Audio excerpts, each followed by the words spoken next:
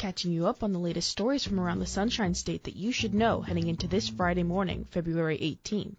I'm Julia Cooper, and this is The Point from WUFT News. For the second time in 2 years, the city of Waldo was denied grant funding to improve sewer lines and their well field. City officials were asking for $2.6 million to repair the aging sewage system and $8.7 million for an upgrade to the 57-year-old water distribution system. I spoke with WUFT's Reagan about the city's ongoing effort to secure funding. So, in September of last year, the city of Waldo applied for the second round of grant funding from the Rebuild Florida Mitigation General Infrastructure Program. And the grant monies are provided by the U.S. Department of Housing and Urban Development that support long-term mitigation efforts. However, Waldo did not receive this funding. And this was part of a program that the federal government and the state decided to do back in 2016, I believe, is when they announced it, 2017, something around that area. And this is the second cycle of that rebuild project that Waldo has applied to. In September this year, they're going to reapply again for it, and this will be the third time that Waldo will be applying. And in a sense, I don't want to say this, but they desperately need the funding.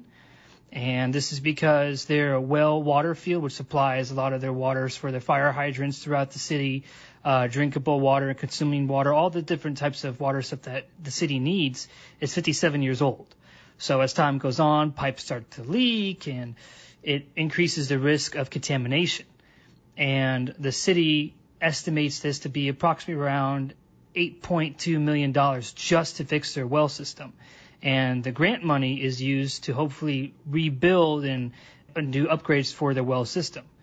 They also need money for their sewer lines, which are old, and Fred Fox, who is their grant supervisor, was telling me that, well, as time goes on, if the sewer lines aren't fixed and the manhole covers aren't replaced, this leads to leakage throughout the town. This also leads to problems where you might see potholes pop up in the middle of the roads, all because of sewers just over time eroding. If the city of Waldo cannot get these grant, and the third time this year, if they cannot get it after September this year, then they're in a big hole. So you talked a bit about the potential future impacts if these systems aren't repaired. However, is the city of Waldo currently experiencing any impacts like this? Not yet. They were telling me that it's a process that needs to be addressed right away, just so they can prevent any future issues. And the town is old, and as of right now, the city of High Springs and the city of Waldo and Micanopy and even Archer, they don't necessarily get a lot of funding from the county. The county sort of invests a lot of its money back into the city of Gainesville, as due to the university and other things that go on with students. So some of these little towns are kind of pushed out of the way. And so Waldo, in a sense, is struggling financially, and they do not have the means of raising millions and millions of dollars to fix their roads and to fix their sewer line and to fix their water well. Who are some of the people that you spoke to, and what are their perspectives on this story? I already knew one of the people that I did interview for this story, Kim Worley. She is the city manager of Waldo. I met her last year covering a story of an obstacle course that they had last year, and this was for print on WFT. And she's a great lady, very nice lady. She's very open, and she cares about her town. And I came across this on their website. If you go to the city of Waldo, it shows a whole graph of everything that they want to get done, and what this grant was for and how they applied for it, and everything, like a step-by-step. And Fred Fox, he was the grant consultant for Waldo, and he was very knowledgeable in how it works and how to work with the state. And now he's just, I could tell he also sensed some disappointment from not receiving this money, because he understands that, and he was telling me this, that even if they are to get the grant, it's a long process to get everything fixed. And he went into detail by saying, well, if we get the funding for the sewer lines, we have to actually go out and scout the area, and this could take 6 to 9 months to do. We have to make sure it doesn't affect the land in any negative way, make sure there's no environmental impacts. Same for the well field. And then after that, then we have to contact the designing crew and the construction crew, and then that could take 3 to 4 months just to do. And then when construction starts, now you're looking at possibly a year, maybe a year and a half just to get all this done.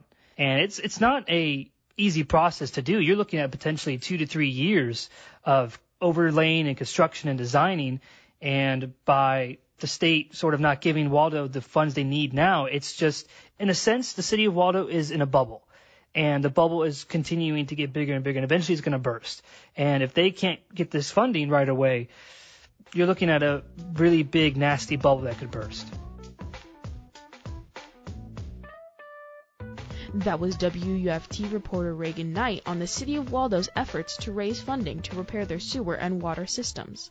Now, let's catch you up on today's top stories from around the state. The Florida Senate made changes on Thursday to a controversial bill that critics say could affect Everglades restoration projects. According to WLRN, SB 2508 has drawn opposition from environmental advocates who gathered at the state capitol, as well as Governor Ron DeSantis. The Senate voted 37-2 to approve the amendment, which now makes clear that lawmakers aren't revising Lake Okeechobee water release schedules or cutting funding for the Everglades Agricultural Area Reservoir. New research suggests that delays in autism diagnoses for Black children may reflect racial biases of healthcare providers. WUFT's Katie Hyson reports that researchers out of Florida Atlantic University have found that Black children diagnosed with autism tend to have more severe clinical presentations than white children, suggesting that Black children with less impairing symptoms may not be diagnosed. These disparities may reflect providers' racial biases, contributing to delays in diagnosis and proper treatment. The Florida Senate passed its budget proposal on Thursday. According to WFSU, the plan includes an increase in per-student funding for K-12 schools. The proposed budget in the House includes a provision in the Chamber's bill that would give smaller increases to a dozen school districts that went against Governor Ron DeSantis' masking guidelines. Senate President Wilton Simpson said that as lawmakers meet to work out differences in the budget proposals, he expects part of the debate to be about the difference between defying an executive order and a law. Subscribe to The Point newsletter, which drops the latest Florida stories into your inbox every morning, Monday through Friday at 8 a.m. Visit WUFT.org for more information. I'm Julia Cooper, and you've been listening to The Point from WUFT News out of the University of Florida. Have a great Friday.